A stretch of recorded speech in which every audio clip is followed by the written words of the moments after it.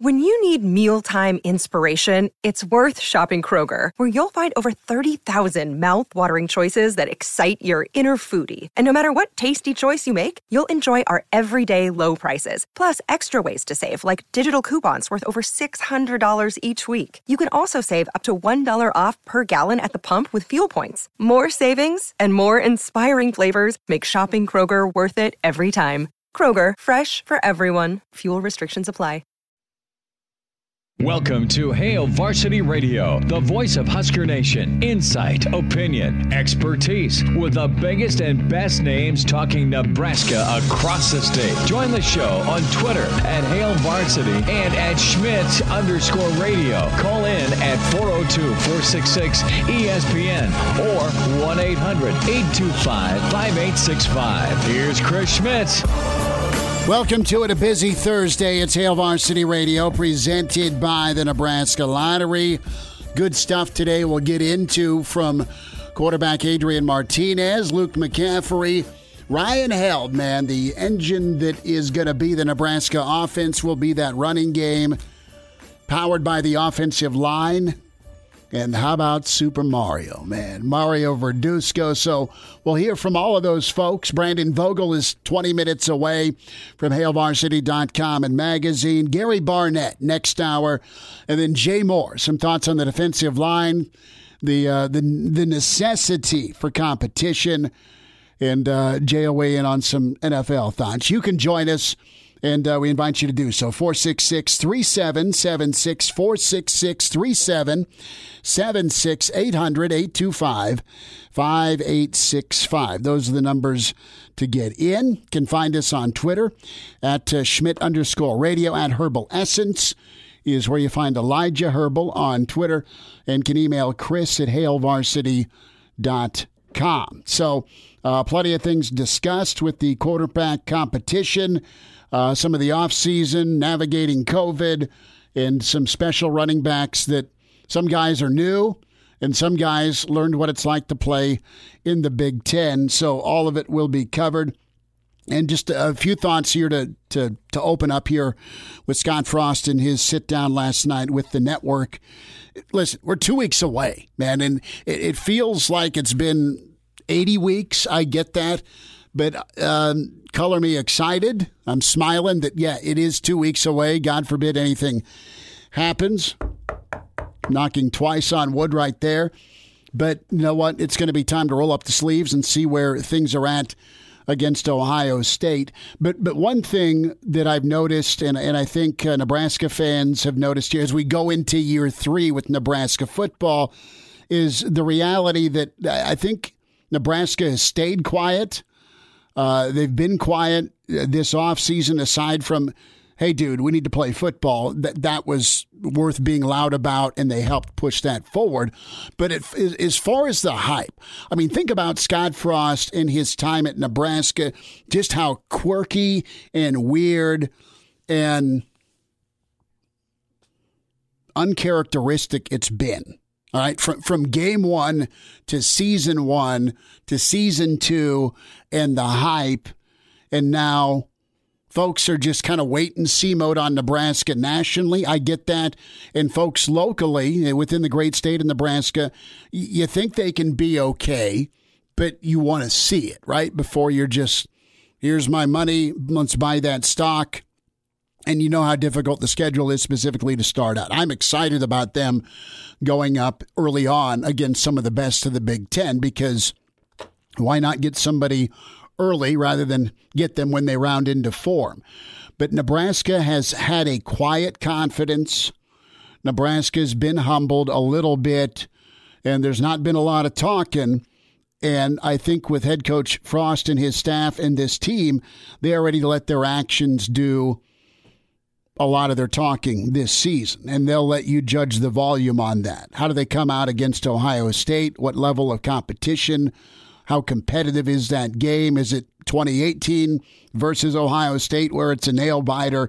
Is it 2019 where the national stage and game days here, and you had a national championship caliber Ohio State team come in here and just dismantle Nebraska? No shame in that, because Ohio State did it to a lot of teams last year.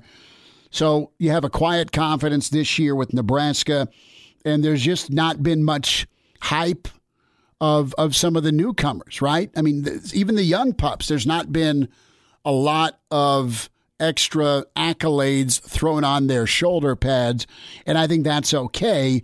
And I think the case in point, right, is Adrian Martinez. He's example number one of well-deserved accolades after a freshman season, right, where he was as good as any freshman in the country, did really well and navigated things. It was a real bright spot, especially for him to come in and take that job like he did.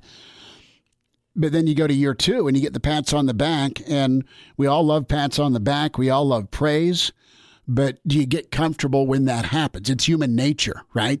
So Nebraska's been a bit more reserved, at least openly and outwardly, when talking about folks. I mean, you're going to hear some of the names. You're going to hear about Ben Stille, who's a grizzled veteran.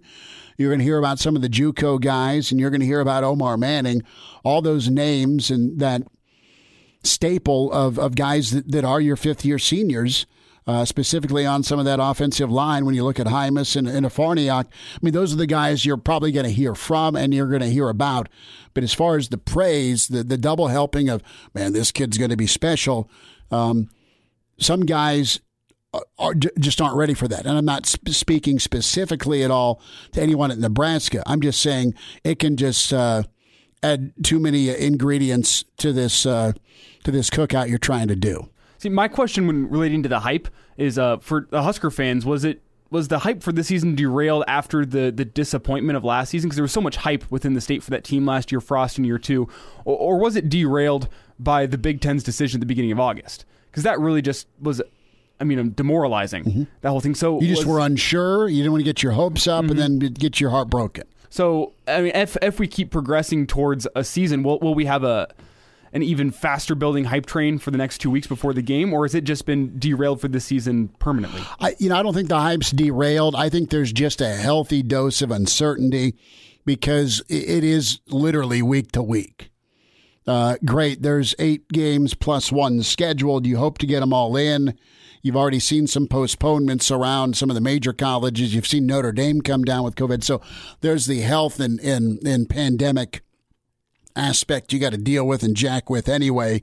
From a safety standpoint, you fought to come back and play, but I think you look at the uncertainty of the pandemic where it could be taken away through no fault of your own, and then I also think the balloon that burst, and I can't get into what was filled in that balloon with the strength of schedule. Okay. In some corners, they're like, oh, damn, this is how you open. There's no build up to maybe be peaking. You got to come out of the gates ready to go. So I think both of those factors may have pumped the brakes on top of how high your expectations were last year with all the national pats on the back, and then how the season really played out, where you just under-delivered.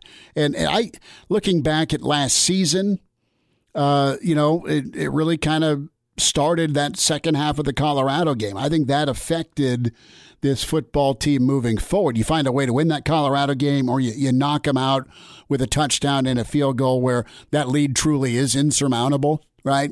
Maybe this season goes a lot different a year ago. So I think there's just some skepticism, which is healthy, but I think there's a real mentality here with this football team about wanting to go out and prove it and let what they do on the field be their voice versus the talking and some of the specifics the first 2 years.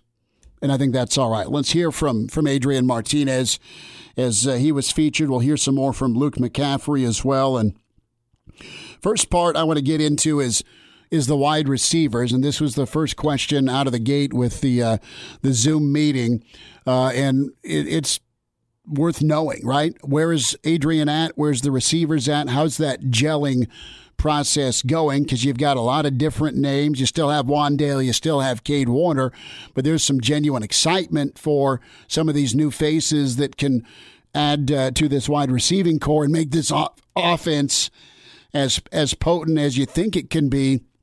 On top of the fact you got Matt Lubick in here that's really done fantastic work in a short amount of time in a quirky offseason. You got all of those elements swirling around, and here's Adrian on that gelling process. Those guys have really done a great job of attacking each practice, as well as I think our communication has just been a lot better, and Coach Lubick's done a great job. I've seen a lot out of those guys, and we're excited about them. I think we're continuing to get better, and we will continue to do that moving forward. You know, Adrian was asked about his mental health, just specifically, I shouldn't say specifically his, but just the topic of mental health. And Huskers.com put out a pretty heartfelt look-see into the ups and downs of a college athlete. Dedrick Mills opened himself up, was it a week ago or so? About, yeah. Where he just said, look, man, this is how life is going. This is life as a college athlete. This is life as a guy that has battled some issues and got booted from Georgia Tech. And look how he's turned himself around and hunkered down. And he was very thankful to the psychologists that are on staff at Nebraska. That's real. That's real in life. That's real in those folks that put in the 8 to 5. And it's thankfully being recognized. Dak Prescott's come out with it, obviously, with him and his family. It is something that you do need people to talk to, whether you're venting or the reality of the pressures and having to live up. I mean, there's a lot of weight on shoulders, specifically college kids that are just there to get an education and play some football, right? And Nebraska is no different, and this football team's no different than a lot of other kids around the U.S. and the world when it comes to this pedestal they're placed on, and how do you deal with the pressures of that? Adrian spent a little bit of time discussing just the importance of mental health, and think about him, man. He's a guy that again, had a great freshman year, was dinged last year, tried to gut through it. He wants to reassess and come out and have just an incredible third year. And there's a lot of folks cheering for him. But when you don't play awesome all the time, you are going to get hammered by some. Some folks will be understanding. I pray that many are more supportive through the bad and don't ditch a guy if he's not always good. That isn't reality, unfortunately. So here's Adrian on that mental health aspect and dealing with this competition, COVID, and just being in this spotlight as a quarterback at Nebraska. I think it's definitely not talked about enough, especially in college sports. Obviously, we're amateur athletes, but we also have a pretty big stage similar to professional sports. And I would say that's something I'm just thankful to be a part of Nebraska. We have a great support system here, and our coaching staff, Dr. Brett Haskell, she works with players kind of on the psychology piece. We have a great staff, and I'm really just thankful that I chose to come here, that I chose to be a part of this community. And I think despite everything that happened last year, I've received nothing but support from the people here in this building. Adrian's a tough dude. He has had parts of his life where he has had to be so strong, and he is showing that again. I mean, Adrian Martinez is a guy that knows a lot about perseverance, and I don't doubt that he'll continue to persevere through the good, and if there are some down times, and he's anxious to battle back and play some football.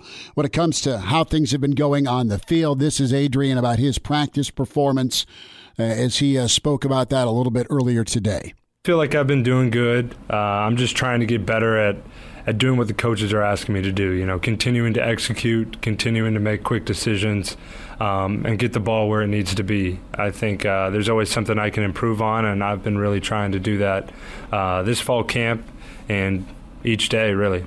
Let's talk about young guys that have had a lot of responsibility thrust on them. Not just Adrian Martinez, but also Adrian was asked about, Cam Jurgens, how he navigated through some ups and downs early last year to really round into an uber talented, super athletic, just road grader that. Man, he can be very special at center, and you saw him get better. Adrian spent some time on Jurgens and also the rest of that offensive line. Again, that is your key for 2020 for Nebraska. I can relate to him in that way. His first couple games, obviously there's going to be some adjustments. There's going to be some bumps and some learning curves, and we all made mistakes. I think as the year progressed, he was taking some tremendous strides, and this year, obviously, I'm really confident in him. And in our O-line in general, I think those guys are studs up front. And I know for sure that myself, Luke, and the rest of the quarterbacks, we're confident in those guys with everything we have. Last thought here from Adrian. We'll hear from Luke McCaffrey. Here, Brandon Vogel's coming up next. The topic of Luke McCaffrey, and Mitch Sherman asked this about maybe having more of McCaffrey sprinkled in to some of the offense. And Adrian's right about that isn't his call. But you know what? Maybe another weapon could be a good thing for this offense. Look, that's not my decision, but Luke is a very talented player. I know he can be great for us at quarterback, running back, receiver, whatever the coaches decide they want to do, that's what we're going to do. And if that's going to help us win games, I'm for it. Do we have time for the preparation? Got 11? Yeah, okay. Adrian was asked to end his media session just how he has reassessed some of his prep work in the offseason. I would say I'm just trying to work harder physically, get myself in the shape I know I need to be in. And in addition to that, I'm trying to take each day and make the most out of it. Try and live in the present, try and make the most out of that practice and not kind of looking forward to 2 weeks, 3 weeks from now. And if that means diving into practice tape more, working on my game as much as I can, really trying to do what the coaches are asking of me. And all of that just is around self-improvement, trying to become a better leader. I think the little things are where I can become a lot better. It's Adrian Martinez, Brandon Vogel coming up. Plenty of Husker football to get with. It's Hail Varsity. We're presented by the Nebraska Lottery. And we're back Fellas, think we could listen to the radio lesson? on Hail Varsity Radio, presented by the Nebraska Lottery. Yes! That's awesome! We'll have thoughts from Luke McCaffrey coming up. Also an update on the Husker bubble, who's coming to town. How about them Cowboys? Gary Barnett, Jay Moore next hour. Brandon Vogel's with us, managing editor, HailVarsity.com and magazine. And you find him on Twitter at Brandon L. Vogel. Read his book. Get his book. It's a nice week of weather in the state of Nebraska. Sit outside, flip through the pages, dream like a champion. With Brandon Vogel and John Cook. We say hi to Vogues. Vogues, how good was it to see Mario Verduzco on a Zoom call? Was that an ascot or a gator he was wearing? Why not both? When you're Mario and you show up and you're full, go with the full sunglass look. It felt pretty good to see Coach Verduzco. It's felt good to see all of those guys because we know what this regular availability, I guess, means. It means there'll be football at some point in the near future. But you know, Mario always brings a little bit extra, and that was certainly true today. All that was missing was a cat on his lap for him to pet while questions were hurled at him. He's awesome, man. It was good to hear from him, and there's a lot of topics to get into from young pups to JUCO additions to the quarterback as we're 2 weeks out. But what's your gauge been? And Elijah and I started out with this. It just seems like Nebraska, A, has some quiet confidence. That's my read. But B, there's been an emphasis on, you know what, they want to let their work on the field maybe be their voice versus just the last 2 years of some hype. First year, obviously, the excitement about Frost being back. Second year, everyone's picking Nebraska as a dark horse and a dark horse Heisman guy in Adrian. And it's tough to have that target on their back. Nebraska's learned some lessons.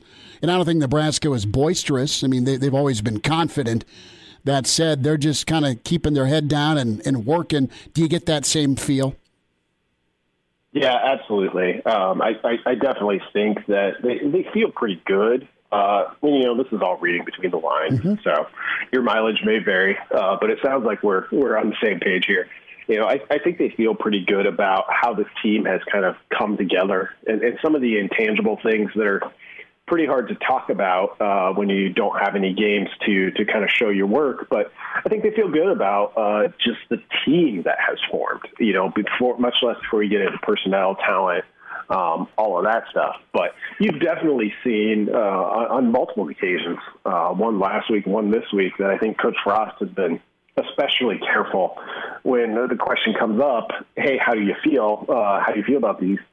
About your guys, everything that's gone on, he's been really careful to avoid saying, and he even called it out explicitly, saying, I don't want to say too much, or I don't want to say that, yeah, we feel good, just because they've been burned. And a lot of that, I think, was due to last year. A lot of that is not Frost or really any football coach's fault. It's pretty rare for a coach to go out and say, yeah, we're going to be great, and if we're not, something went massively wrong. But everyone got a little bit swept up, I think, in how Nebraska closed the 2018 season and what that could mean for 2019. So you definitely sense a little bit of hesitance this time around. Brandon, whenever you look at those 2019 results, do you think that the preseason expectations that were on the Huskers got to a young team and the pressure got to them? And then along with that, do you think that there will be less pressure on this team going into 2020? I think there is less pressure on the 2020 team. I don't know if the pressure got to that 2019 group so much, as they were just pretty young in some key spots, particularly on the offensive line. That's kind of been one of the through lines, I think, for whatever we're calling this lead up to a late October start. I guess it truly is fall camp because it's happening in fall now. But the praise for that offensive line, and that offensive line should be good. It's an experienced group. You knew that from the moment last season ended. And if you've got some young guys who are truly capable of beating out some guys that have played quite a bit of football, or at least making it close enough to where you're going to give a redshirt freshman the call, that says some good things. So if you can be strong up front, I kind of look to Nebraska with what they have returning. They were really heavy run last year. But I think if they're going to have some success and find some success in 2020, it's going to be as a ground-based team. And if everyone stays healthy, which is, the thing you can never take for granted in football in general, they got some really intriguing pieces to do that when you look at that offensive line as kind of the starting point. Brandon Vogel's with us, managing editor, HailVarsity.com and magazine. So let's get into the quarterbacks, and you have Adrian and you have Luke McCaffrey. What do you envision? And we just don't know. We saw some glimpses of Mac against Maryland and against Iowa. What's the best use of him? Say Adrian does win the job, but you don't want Luke just standing there if you can use him, right? I mean, so what do you do, Vogues? I mean, put on your OC headset, brother. I know you got one by you. Yeah, I got one of those big gray Ertl headsets like Tom Osborne with the Dymo label on the side. Well, and it had the stitching that said Osborne, that sticker, right? That said Yep. Osborne on the side. Yep. Just print one of those off every 2 or 3 seasons. It feels like the old one's worn out. No. It becomes pretty tough. Like, I think there are ways, like, you can get a second quarterback involved.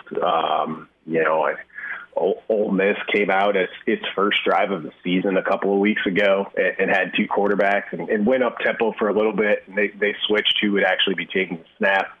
By week 2, it was kind of like, okay, well, the quarterback that they chose is actually pretty good, so you'll just go with that. I think you can try that stuff if we assume, and this is where I'm at this point, and, Coach Lubick essentially said a week ago, if we played today, Adrian Martinez is the guy, and that doesn't come as a huge shock, I don't think, to anyone. But I was really impressed with Luke McCaffrey. I know we've had the chance as media to talk to him at times before, but I don't recall one that was kind of this press conference setting. It's a little bit strange to put the backup quarterback up there if you feel you have a starter. And he handled himself really well, which isn't a surprise. But I watched that and had to kind of like hold myself back to not make too much of it. But I was like, he seems like a really mature guy. And if you got into a spot where he had to be your quarterback for a while, I don't think anybody on that team is too scared of that. Now, I don't think that's the most likely scenario, but it's good to have that. For Adrian was asked directly about his kind of health and how he feels. But for me, that underscored, both. It was short periods of time, thankfully, but he hasn't played a complete season yet. He's injury luck has not been on his side. He's gotten nicked up a little bit, so it's good that it wasn't more serious. But hasn't played all 12 games. Can he go a full 9 this time? Until you see him do it, that question's kind of going to always be out there. So McCaffrey provides a pretty good deal of security, I think, based on what we've seen so far. And just preparing him to be that person is probably the greatest value overall for Nebraska this season. Brandon Vogel's with us on Hail Varsity Radio. And Brandon, I think we're expecting to see Luke McCaffrey on the field this season in some way, shape, or form. And there was some talk in the spring of him getting some reps at wide receiver, and obviously COVID has gone and ruined that, or at least changed that significantly. But do you think that there are still some opportunities for Luke to see the field at receiver? Do you think we're specifically and exclusively going to see him at quarterback this upcoming season? Yeah, I think it may be a handful of plays where Nebraska gets creative and may split him out. I mean, you think about, okay, if you put both guys back there and you motion one or the other out, like you can do some interesting things.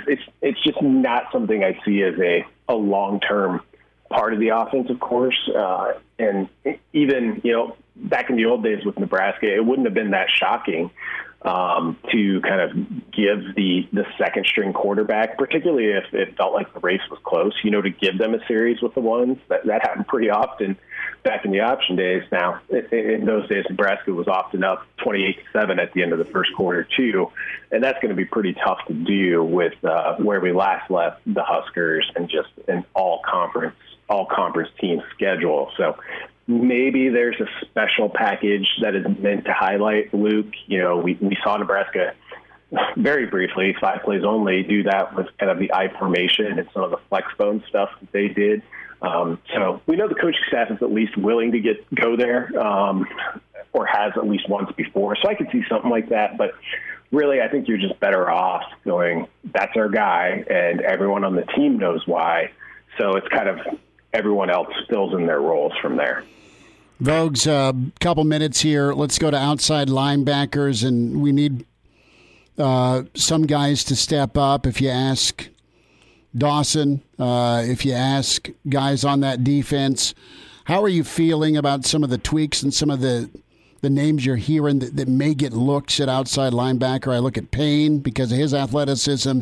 Henrich also mentioned he's inside, but they could think about looking outside. That's not a rush on anything, but does that say, okay, more the better, or, oh no, they're still thin?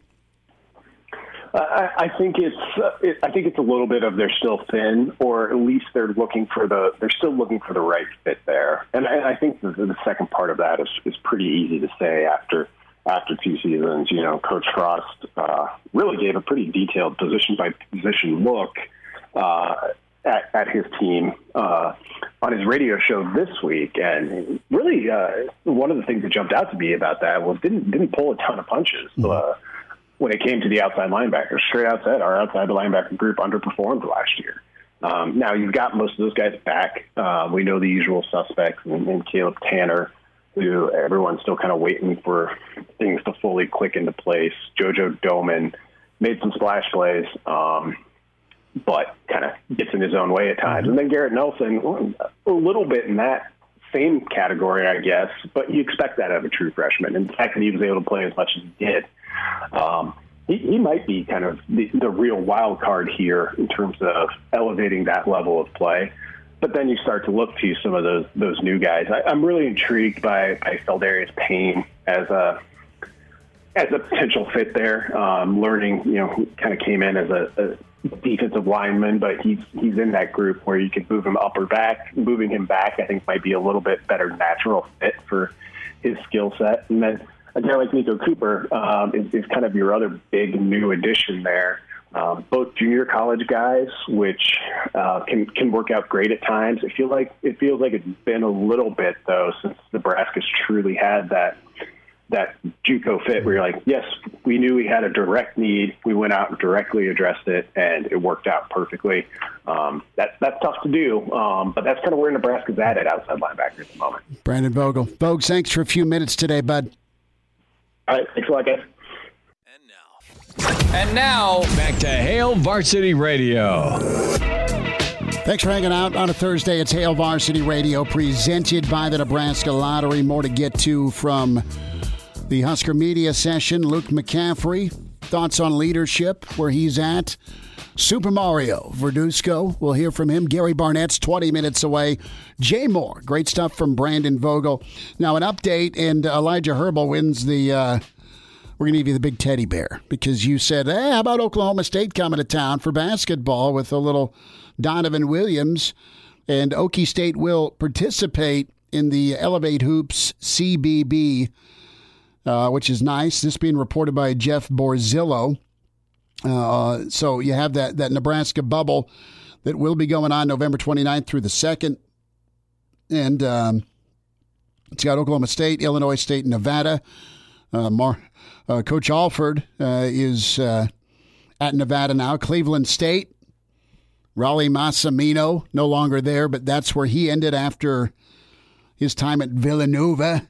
And LSU, right? So you got it's not a real close team, but I'll take me some Bayou Bengals here, which you got to love that setup with Northern Iowa, Nevada, and Oklahoma State. And you got your Big 12 team there and LSU. So some quality Power 5 and some potentially nice Group of 5 squads. Yeah, and it sounds like there's some real momentum to get this to an actual full 16-team lineup, which would be awesome. But Oklahoma State is a team that could be a dark horse in the Big 12 this year with Cade Cunningham. Are they still banned from postseason?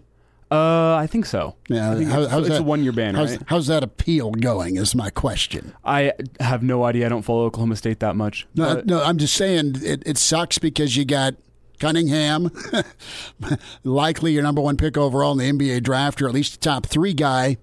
You've got Donovan that's coming back home. I mean, this is going to be early season, so we're going to get to see these young guys for the Oklahoma State team kind of gel at the tournament that's going to be in Lincoln, and especially just with the talent of that roster. I think they're the number one team I'm watching, and even if there are more teams added, I'm going to be surprised if anyone else surpasses Oklahoma State in terms of most intriguing teams in the field. Yeah. Let's get into some more Nebraska football thoughts here. When we talk concerns about Nebraska, what are your concerns for Nebraska? And Vogues hit on it before we ended the segment is that outside linebacker spot. What do you get from JoJo? What do you get from Tanner? What do you get from Garrett Nelson?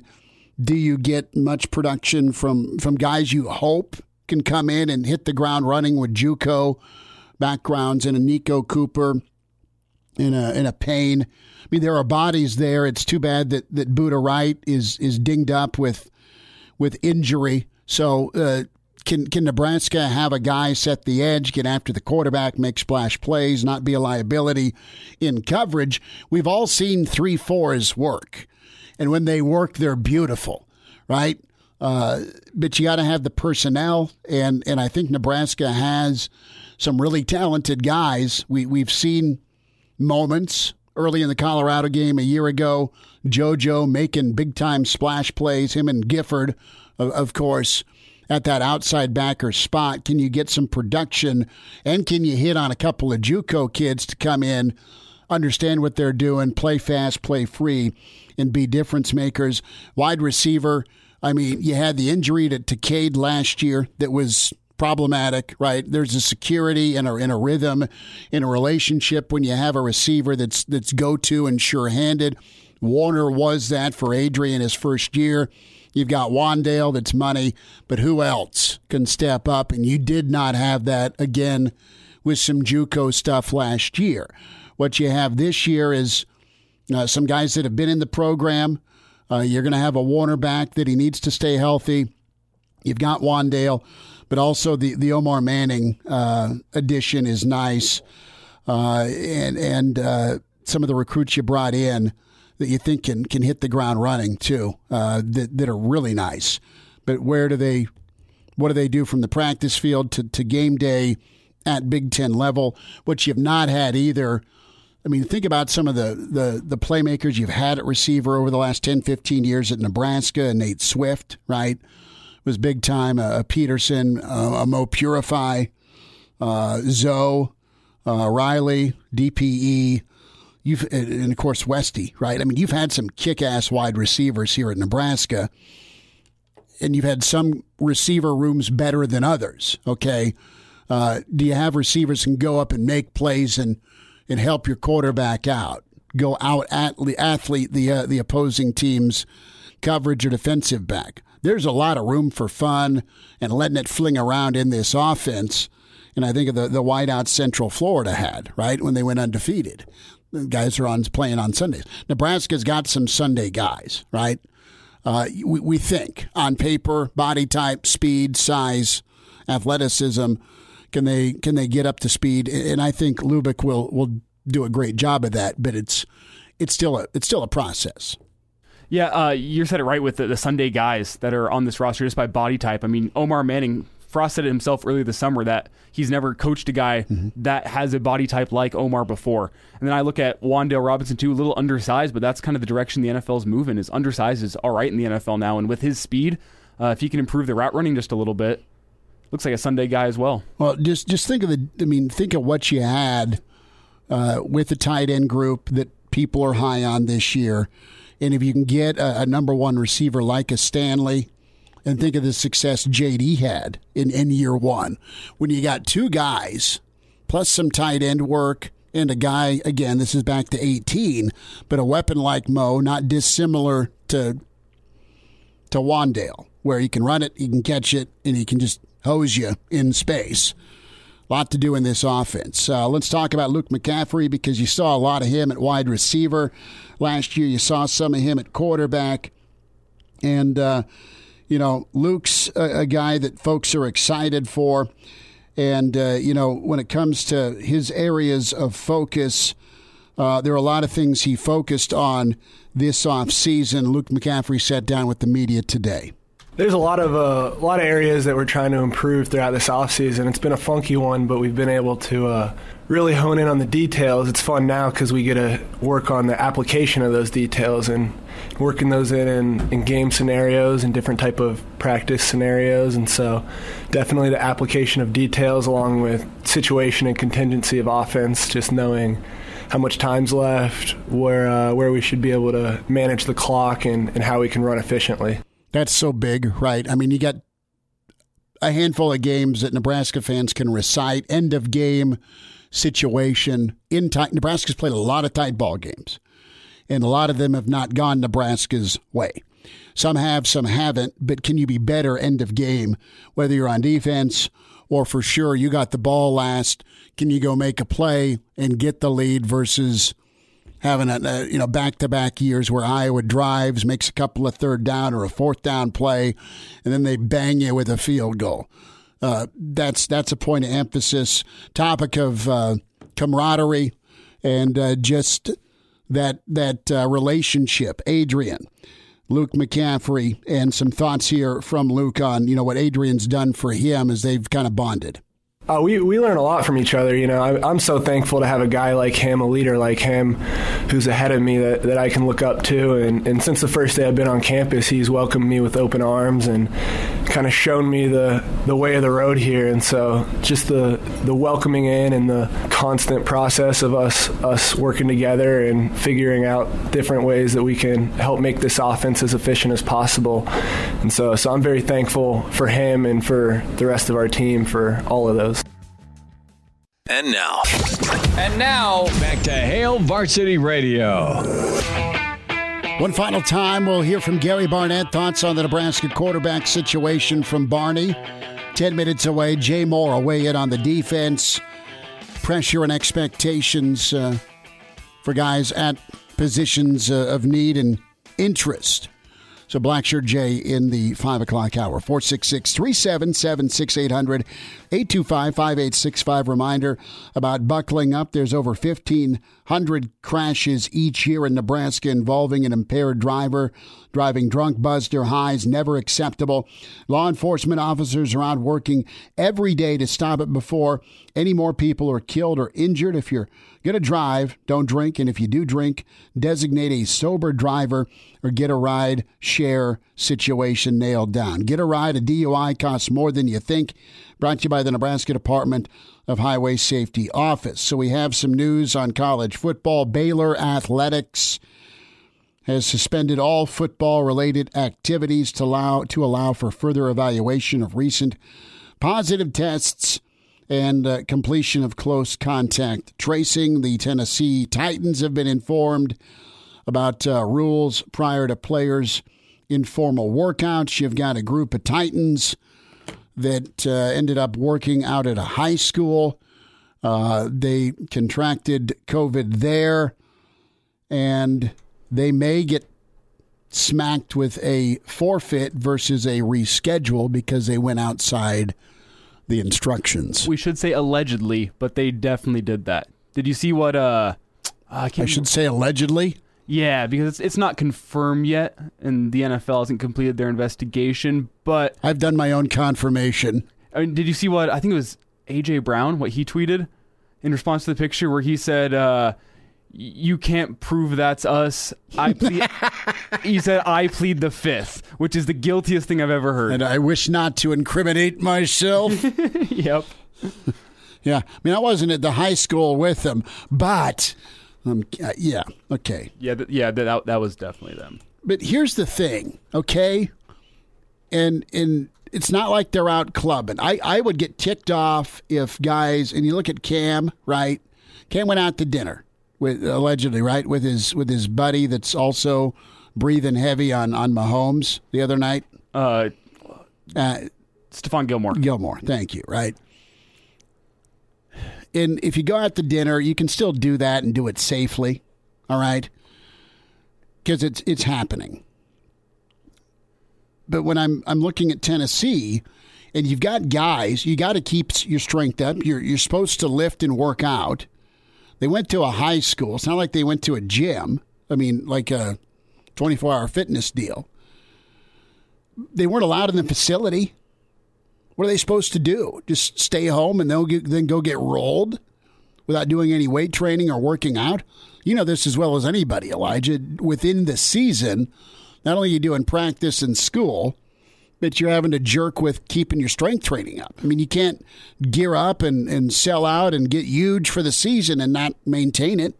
And also, when you look at these guys, I mean, when you play on Sunday, Monday's a rest day, Tuesday's a film day and a light walkthrough day, and then you're getting really 2 days of practice. That's why you're professional. I mean, but every minute still counts. Not easy. So there's no right answer. I mean, they're still going to get the book thrown at them. Yeah. They're going to probably forfeit a game. They're probably going to lose some draft picks. Jeez. Because the NFL's threatened that. Yeah, but I guess I would look at different shades of violation. Why are you in violation? Oh, you wanted to go lift so you could be better on Sunday? Gary Barnett's coming up. Hour 2's on the way. It's Hail Varsity. We're presented by the Nebraska Lottery. Welcome to Hail Varsity Radio, the voice of Husker Nation. Insight, opinion, expertise, with the biggest and best names talking Nebraska across the state. Join the show on Twitter at Hail Varsity and at Schmitz_radio. Call in at 402-466-ESPN or 1-800-825-5865. Here's Chris Schmitz. Back with it, it's Hour 2. It's Hail Varsity Radio, presented by the Nebraska Lottery. Let's bring in the coach. Gary Barnett joins us. Coach, you're about to tee it off. Where are we playing today? We're at Boulder Country Club. I'm playing with Bob Church. So we play a lot together. We beat each other up. So anyway, it's a good day. Nice day here in Boulder. We have summer-like temps here in eastern Nebraska, and that's the plan this weekend, to watch the college football and swing the club. So hit them far and straight and make your putts. I know you will. Nebraska got a chance to meet with the media today, and quarterbacks coach Mario Verduzco and Scott Frost was speaking a little bit last night. And of course, Luke McCaffrey and Adrian Martinez. It's not necessarily a bad thing to have depth at quarterback, and this year's an odd year, Coach, because everyone's eligibility is on pause. But you've seen a little bit of Adrian, the McCaffrey family from your neck of the woods well, and you spent a lot of time tutoring quarterbacks, and Adrian's pretty matter-of-fact today, saying, whatever the coaches decide is what we'll do. So positive comments there from Adrian Martinez. But, talk to me a little bit here about how you handle quarterback competitions when you've had to deal with a guy, an incumbent, that has had a really good year and also had a tough year last year, but also an injured year. How do you view that lens as not only a head coach but a quarterback guy? Well, I think first of all you gotta almost not think about the past. You can't you can't look back and say you had a tough year and any more than you can look back and say you had a great year the year before that. I think it starts all new. It's the only way it can happen if you're going to give both guys an equal chance.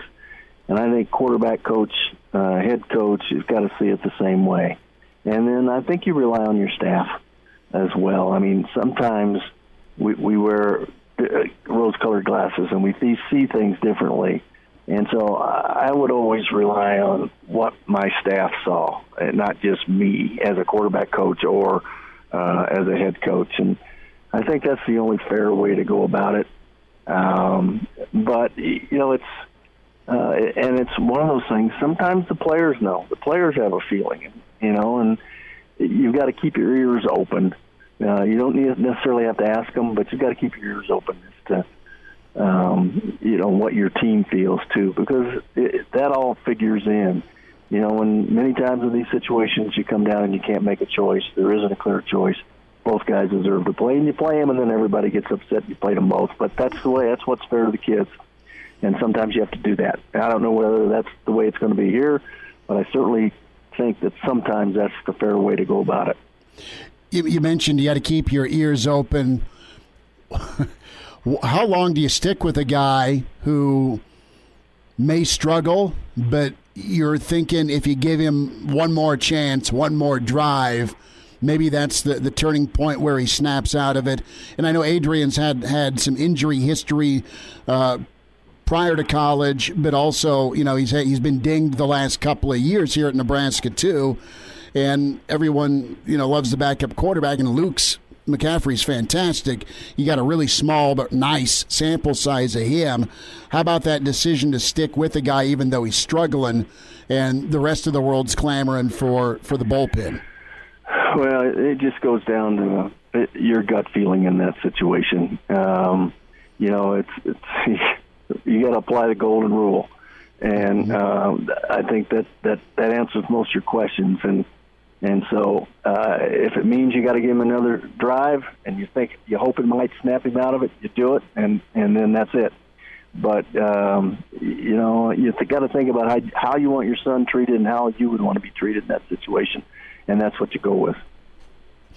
I look at what Florida did, where they had Chris Leak and Tim Tebow, and Tebow was a freshman, and he was kind of the red zone bulldozer, right, where he could either run it in or the old jump pass, right, to the tight end.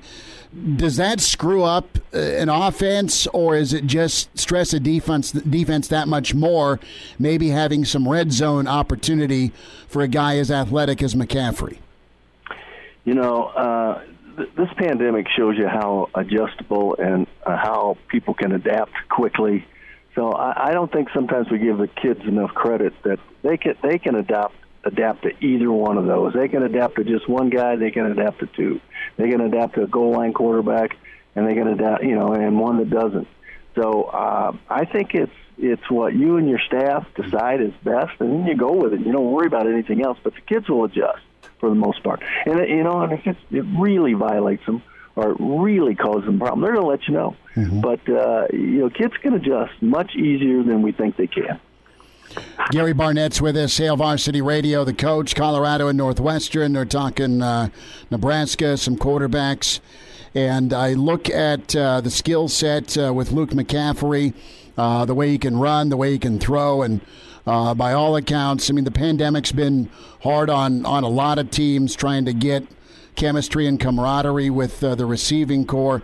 But, Coach, I think you're right on the money with, the staff and some of the folks Coach Frost has familiarity with, not only on the field, but in that coach's staff room as well, that he can lean on and bounce things off of, and then make a call.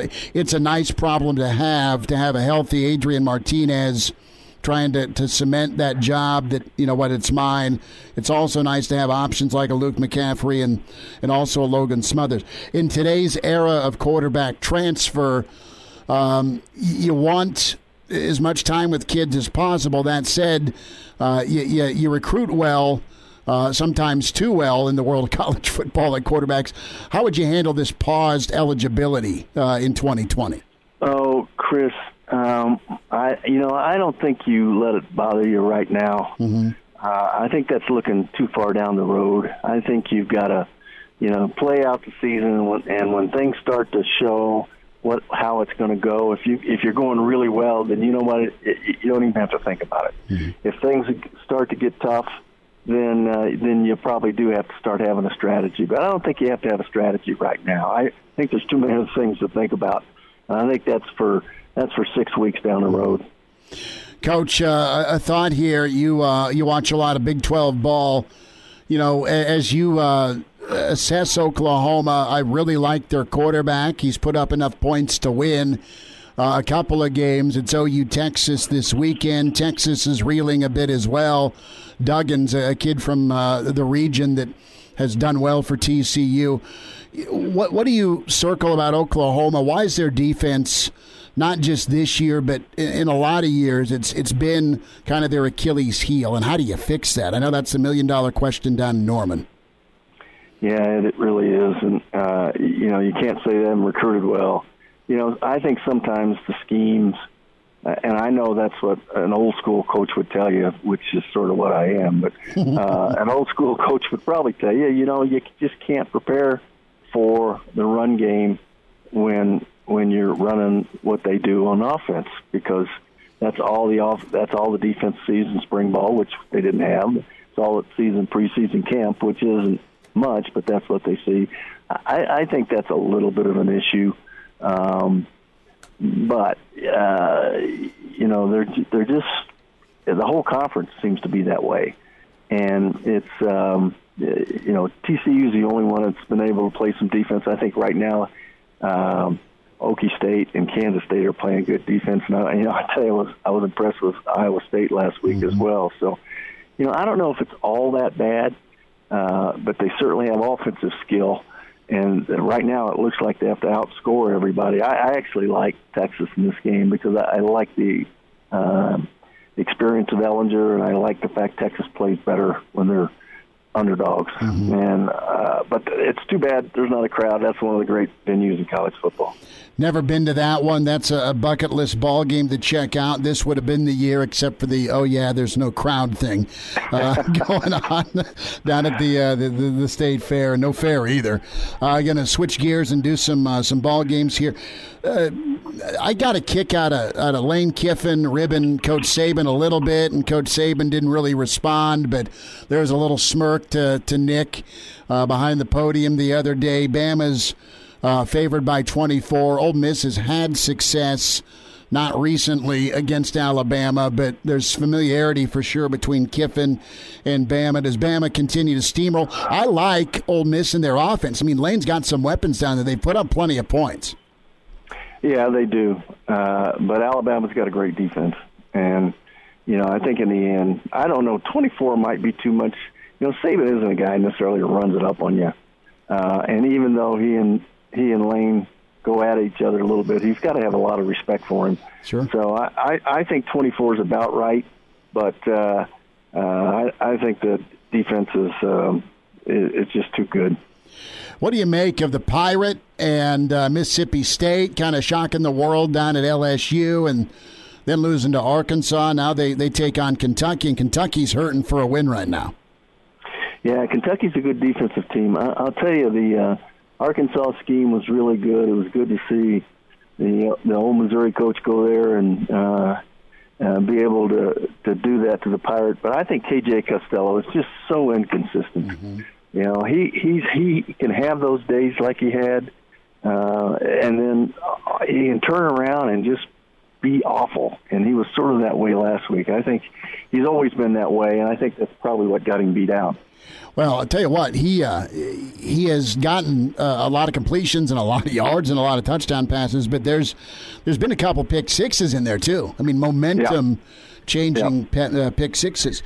Tennessee and Georgia, and kind of waiting on the someone to emerge. There's really nice teams in the SEC East. Can anyone from the SEC East really scare Alabama this year? But Georgia's minus 12. A couple of Saban disciples go at it here this weekend. Yeah, I think Tennessee's a really good team, but Georgia's defense is so good. But Tennessee played nearly a perfect game last week against Missouri, and no interceptions. They're moving the ball. They're playing decent defense, and I think Georgia's got they got this sort of folk hero in Stetson at quarterback, and they're feeling it. And I think that defense is really as good as there has been around in college football. And so I think probably Georgia wins this game, especially at Georgia. But Tennessee's a good team, and they're maybe one of the top 5 teams now in the league, and they've done a good job of building that team. Couple more minutes. Gary Barnett's with us. We're doing some rapid-fire thoughts this weekend. Hail Varsity Radio. Florida at A&M. Gators are favored on the road at Kyle Field. Florida's got a stud tight end. They've got a quarterback. Defense has not been as strong as past years. And Jimbo and company, he's securing his gig, but folks want to see them compete against a have, and Florida's a highly ranked team. What happens down there in Aggieland? Well, it was 6.5 when I saw the spread. I couldn't believe that. I think that Florida is much better than A&M. I mean, I don't know where A&M's even earned the credit that they have, but I think Florida's a much better team. I see them more than that. So Florida easily a cover and a win on the road outright. How about North Carolina? Your old buddy Mac taking on Virginia Tech. That's at minus 5. Chris, I haven't watched either one of those teams, and I don't know how to pick that game. Mm-hmm. I really don't. I haven't seen enough of either one of them to be able to have a feel for them. So, I'm going to let you choose that one. Oh, well, I'm going to go with Mac and Carolina at home. Okay. All right. I'm with you. I like Carolina's quarterback. Coach, last thought here. You have a situation with Clemson where they get somebody that there's some hype around. The U comes in, Miami, Clemson's minus 14. That's dropped a little bit. And, Miami circled this game, but so is Clemson. And are you buying into Miami? Their quarterback's awful mobile, and that could help out against that Clemson pass rush. Yeah, I'm buying Miami. I've seen them play 2 times for sure, and I like that football team. They're good defensively. I don't know how good Clemson is. I think they're good. I think they're really good. So I can't wait to watch this game. I think 14 is just about right. I think Clemson wins by more than 14. That they're legitimately 1 or 2. If they don't, then they're not deserving of that high a status, I think, in the rankings. All right, the Battle of Purple, Kansas State at TCU. 8.5 TCU is favorite. This will be a whale of a ball game. Hey, listen, both of these are good football teams, and you're right. It'll be a whale of a ball game. I tell you what, Kansas State's got it. They've got great chemistry, and they're hard to beat. Dugan, though, for TCU is the difference maker now that they have. I think 8's too many. But I think TCU wins. Okay. Gary Barnett, Coach, have a great weekend. Hit him far and straight. Thanks for a few minutes. All right, Chris. Thanks, bud. Good to talk with Barney. Barney was just getting set to tee off.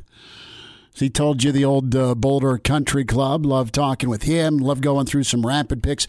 Danny Burke will be with us tomorrow with Burke's Best Bets. Pride of Chicago will join us, so we'll get some NFL. Of course, Bears tonight with Tom Brady invading Soldier Field. So line right now is -3 Tampa. So watch a little Sue and Levante tonight. See if Gronk can get in the end zone for some of his fantasy owners. We'll hear from Jay Moore. Thoughts on the defensive line. That's next on Hail Varsity, presented by the Nebraska Lottery.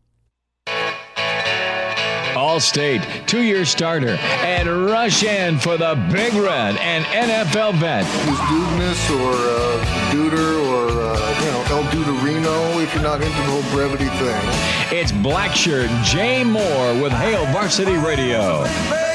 Back with you, it's Hail Varsity Radio, presented by the Nebraska Lottery. Blackshirt Husker NFLer and host of the More To It podcast, Jay Moore, at JayMoore44 on Twitter. You also see him on Big Red Wrap-Up. Jay Bird, you're enjoying a little sunshine. You ready for some football, man? Just 2 weeks away. I am ready for football. It's just talking about it, this doesn't almost seem real yet. We got it because it's, we've watched everyone else start to play, but, you almost got to, pinch yourself and say, hey, we got football in 2 weeks, and we'll do our first Big Red Wrap-Up, the Tuesday of game week, so that'll be great. Get some more football breakdown stuff and looking into games and post-game reactions on my podcast, so things are heating up, which is definitely a good thing.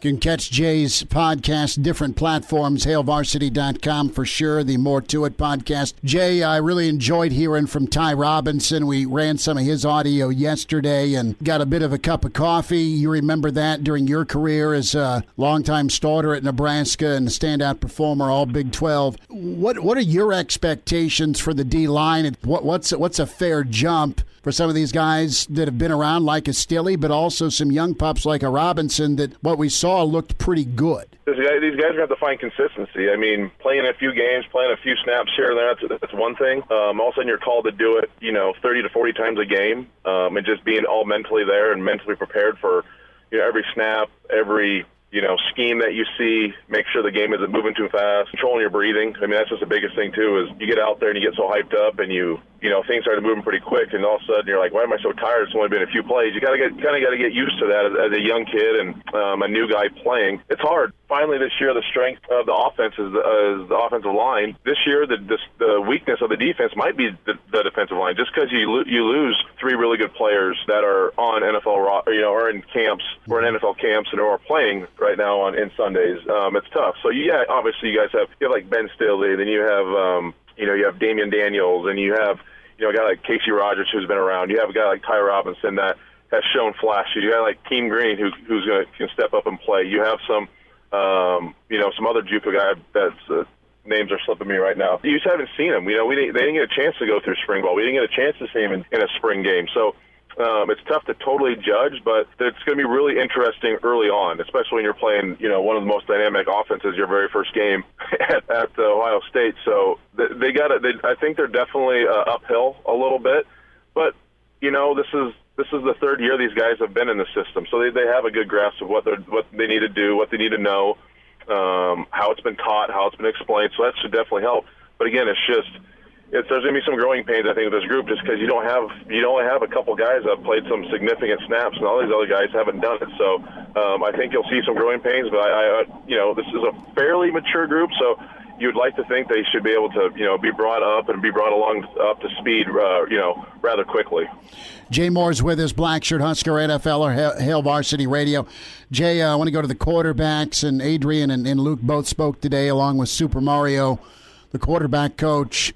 And I know he had the Gator thing going, but it looked like an ascot. I mean, he was straight out a Bond villain. He looked pretty cool sitting there on the Zoom. Right. I thought with, what do you do? What's doable? It's a luxury, right, to have a guy like Adrian. You've seen what he can do at a high level. We've also seen what McCaffrey has flashed as well. And how much do you use him on the field at the same time? You don't want one guy gathering dust if he can help the offense, but you're supposed to be better at receiver this year, right, with some new names, if they can pick things up. And what do you envision with this quarterback dynamic? And just to end this question, what's that fine line like? You got to be a great teammate, but you also don't want to lose your job. I mean, competition will make things better, but it can also cause some pressure. Yeah, no, pressure's good.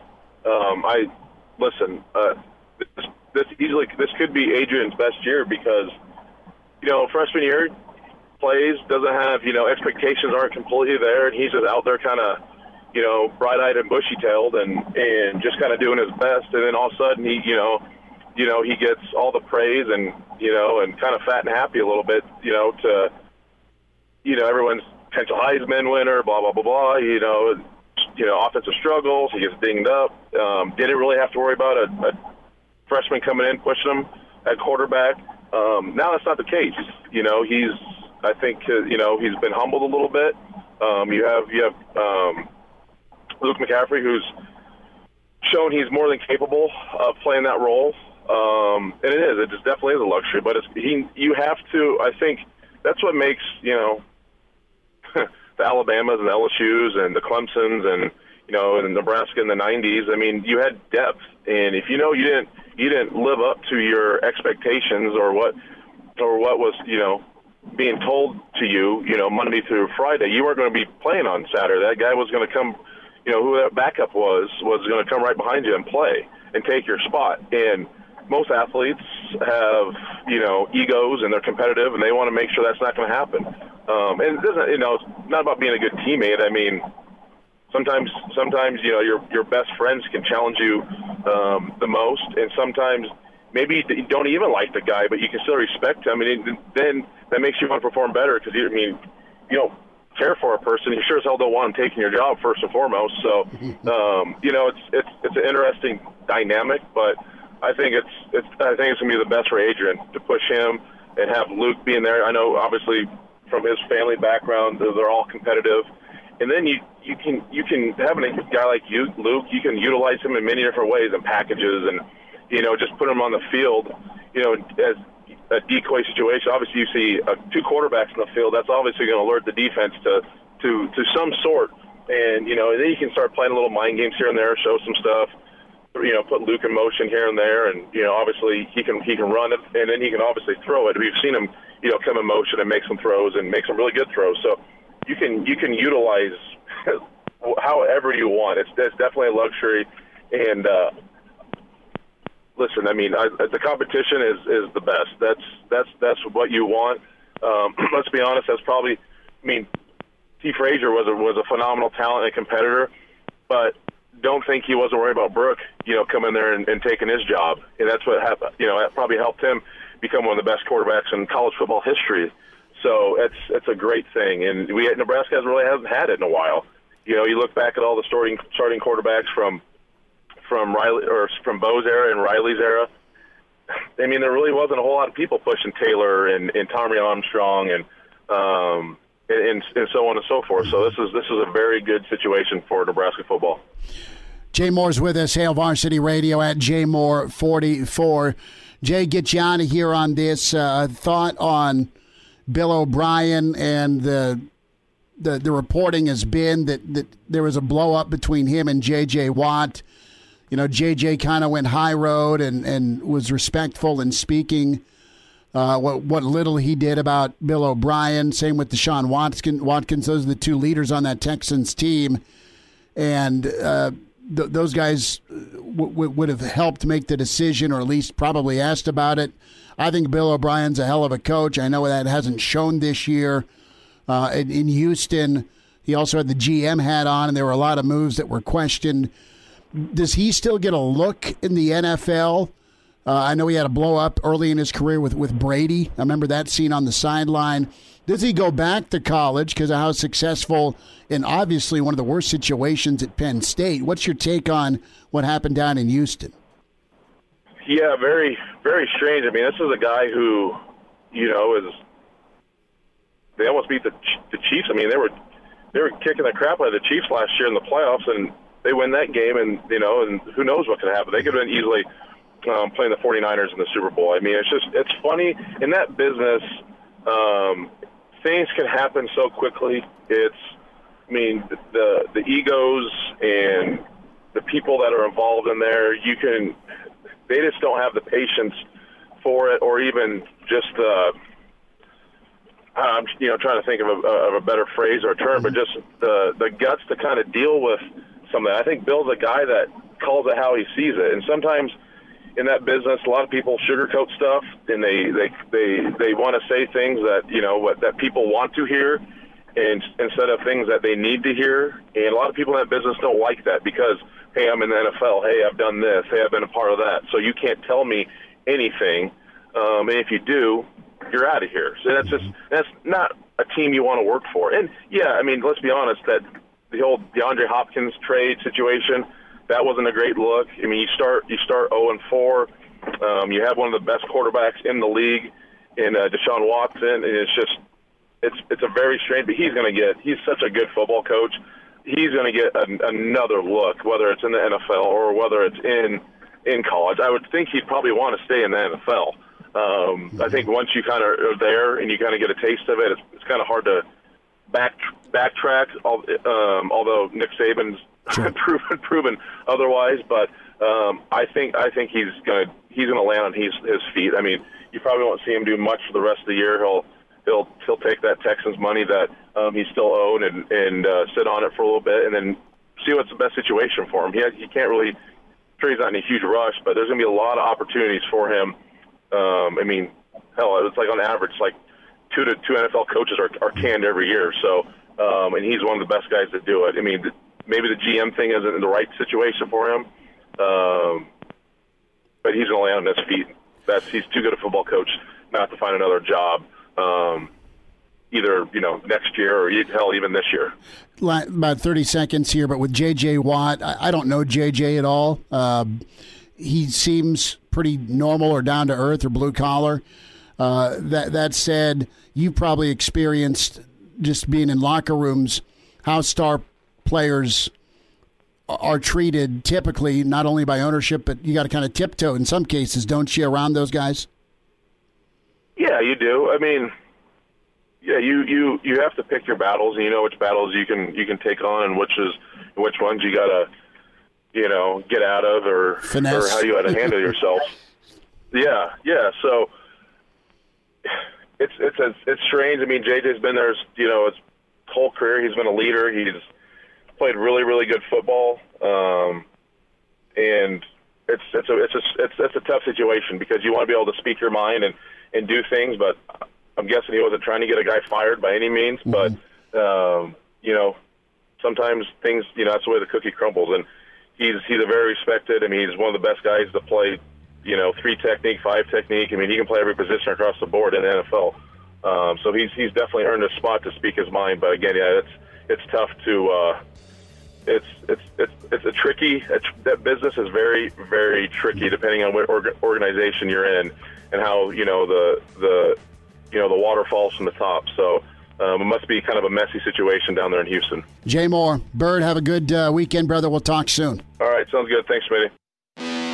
Chime in 402-466-ESPN or email the show, Chris@HailVarsity.com. Just try me. Back to Hail Varsity Radio. One of that Thursday, it's Hail Varsity presented by the Nebraska Lottery. Good stuff from Jay Moore, Gary Barnett, and plenty of Nebraska reaction with Luke McCaffrey and Adrian Martinez the first couple hours. Brandon Vogel was with us a little more than an hour and a half ago. Dan tweets in that he's putting money down that Bill O'Brien ends up on Saban's staff as a analyst. I think Bill O'Brien could go kill it in college. I'd put money out, not that USC's looking to hire, but I'd hire him in a second. Because of how great he did at Penn State. I think he'll get another crack at the NFL. That's what I'm thinking. Because he's won. I mean, he built that Texans program before demolishing himself, but there's always that power struggle with GMs and the old Bill Parcells. If you're going to cook the dinner, you got to be able to buy the groceries. And I believe that. And I think Bill O'Brien, Jay nailed it. That he's kind of a no-nonsense, no BS, and I'd like more context to the verbal blow-up between him and Watt. I mean, Watt's he's missed 32 games the last couple, 3-4 years. Now, peak J.J. Watt's insane, where he's a 3 or 5 technique that's getting 80 tackles a season and between 17 and 20 sacks. But he's not that anymore, and there's no Clowney. And I think with Hopkins and I don't dislike David Johnson. I think he's good, and he's back to healthy David Johnson. But if I'm Watson, to me it's a minor miracle that they got him to as long of as an extension as they did. And Watson was complimentary, and Watt was like not kicking dirt on his grave at all. He's just like, look, dude, it wasn't working, and I think they lost he lost the team after the Pittsburgh loss because he got in JJ's face. That's how I'm looking at it. And I just think he set the team up for failure whenever he traded away his best player. That's my look on it. And I saw this tweet earlier this week, which I laughed at, and it said, Bill Belichick's legacy has only been solidified to me by how bad his coaching tree has been, because that man won a Super Bowl with Matt Patricia and Bill O'Brien on his staff. I don't think they're bad. It was just a thing of the moment of let's take a dump on Bill O'Brien. But. Sure. No, I know. Well put. That's Elijah Herbal. Let's talk leadership and, what type of leader are you? Question was posed to Luke McCaffrey. We'll hear from Luke before we get into Mario Verduzco. Oh, there's a lot of qualities that make a good leader. I think there's some leaders who are great by example. There's some who are very vocal and outgoing. And at the end of the day, a leader has 2 jobs. They have the job to accomplish the mission, and they have the job to rally the troops around you. That's something, when the program comes in every year, they really hone in on those ideas. And so any way that somebody can get those 2 missions done is how we can be a leader. And so it's different in every moment. So I don't know if that's something that can be narrowed down to somebody specific. Well thought out by Luke McCaffrey. A little bit more on the leadership topic from Luke McCaffrey before we get to Mario. But, your actions will get teammates to buy in, okay? Are you going to go perform? Are you reliable? Are you trustworthy? Are you doing everything to make yourself better? More from Luke McCaffrey. One of the major things is to do your job and not try and do more than that. And so if a leader comes in every day and works hard and continues to do all the right things, that's probably the first step to be a leader. And then from there you can learn to help others around you. But it's different in every moment. I'm still a young guy on this team, learning when to be vocal and when to maybe let somebody else take the reins. And so it changes every day and in every situation. But personally, I don't know if I can narrow that down to anything specific. So here's Mario Verduzco. He was asked about a 2-quarterback system. What's the plan? What's talked about? Where can you go with this luxury of Adrian and Luke? And can you use them both? Here's Super Mario. One sec. Oh, you're fine. I lost it. I had it, and then I lost it. Are we ready? Do you have him cussing at all? No. You didn't edit any? Do we have him talking about tough-ass quarterbacks? Yes, we do have that. Okay. But I want to hear about the There it is. For some reason, all the folders went away. Well, there's only 1,000 cuts today. Don't worry about it. Here's Mario Verduzco. Wait, you say cut 4?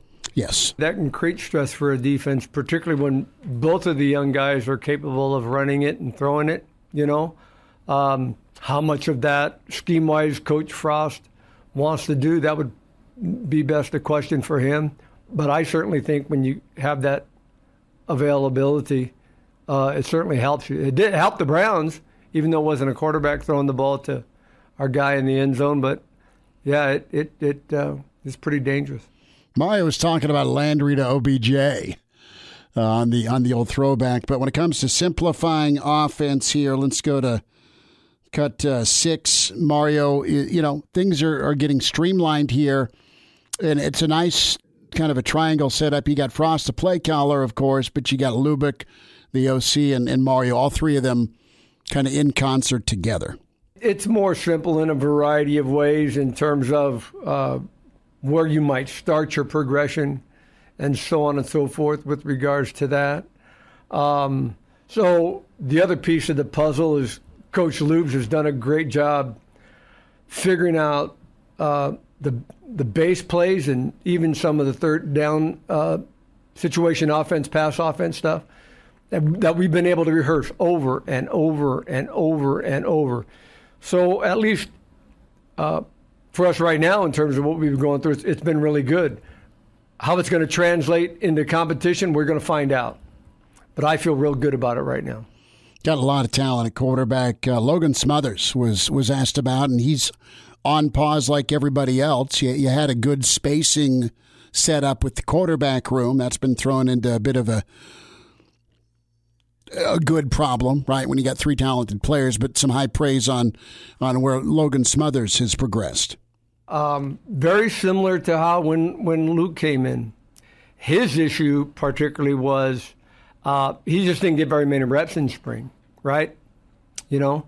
So we've done as good a job as we possibly can getting him caught up with the experience part of it. But like Luke, he had some things that he needed to get cleaned up. And because of the delay, you know, I think in a kind of a weird, goofy-ass way, he's probably further ahead than he normally would be. Excuse my French. You keep speaking French, Super Mario. It's all right with me.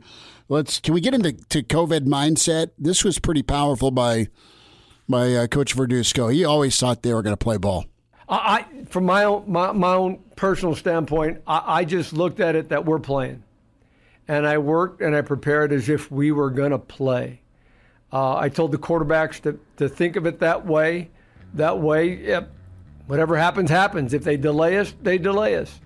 But, it gets to be a kind of a pain in the ass, you know, when you get delayed over and over. But to be able to fight that's how I dealt with it. Sean, to be honest, we're going to play.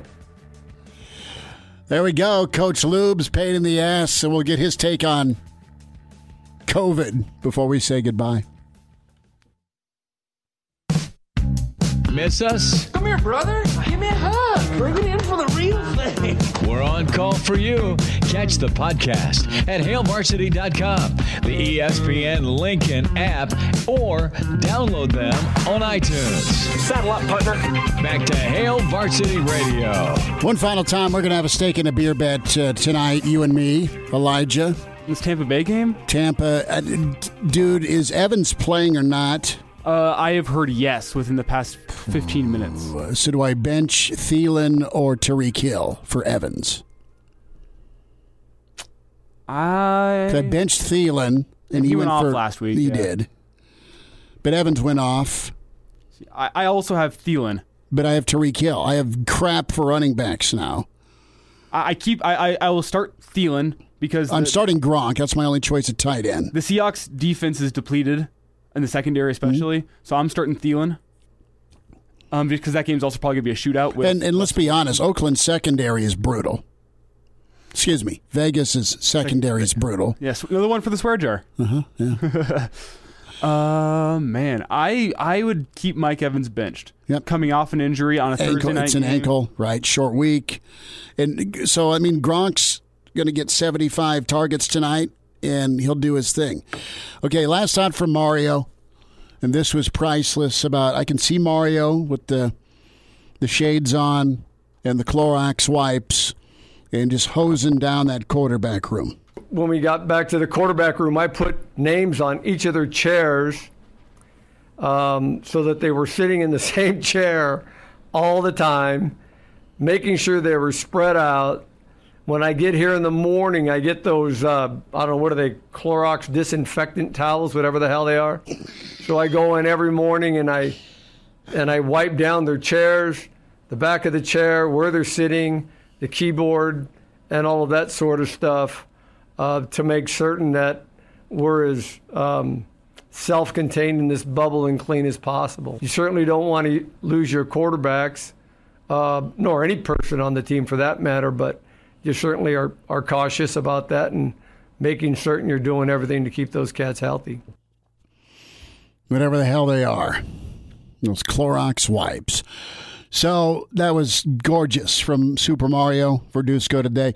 Tomorrow we'll have Parker Gabriel with us. Dean Blevins, as he's headed down to the Red River Shootout, Texas, Oklahoma, the Pride of Fairbury, Bill Dolman. And Danny Burke will join us for Burke's Best Bets. We will sneak in a lot of Ryan Held. We spent time talking about quarterbacks and defense and kind of this muted mood for Nebraska. They're going to let their play on the field be their volume level versus maybe talk and hype the last 2 years. It's been our thoughts today. But a lot from Ryan Held, and great running backs coach for Nebraska. A lot of talent in that room and some names that you've been waiting on. And you got a glimpse of last year, but we'll hear on Ronald Tompkins.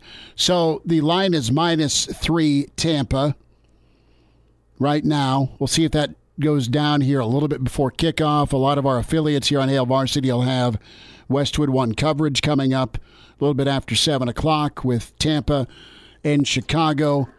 Who do you want? Steak and a beer. I think Vegas is pretty smart, so I'm going to take Tampa. Okay. And I'm going to take Tampa 28, Chicago 24. You think it'll be close? I think it'll be close.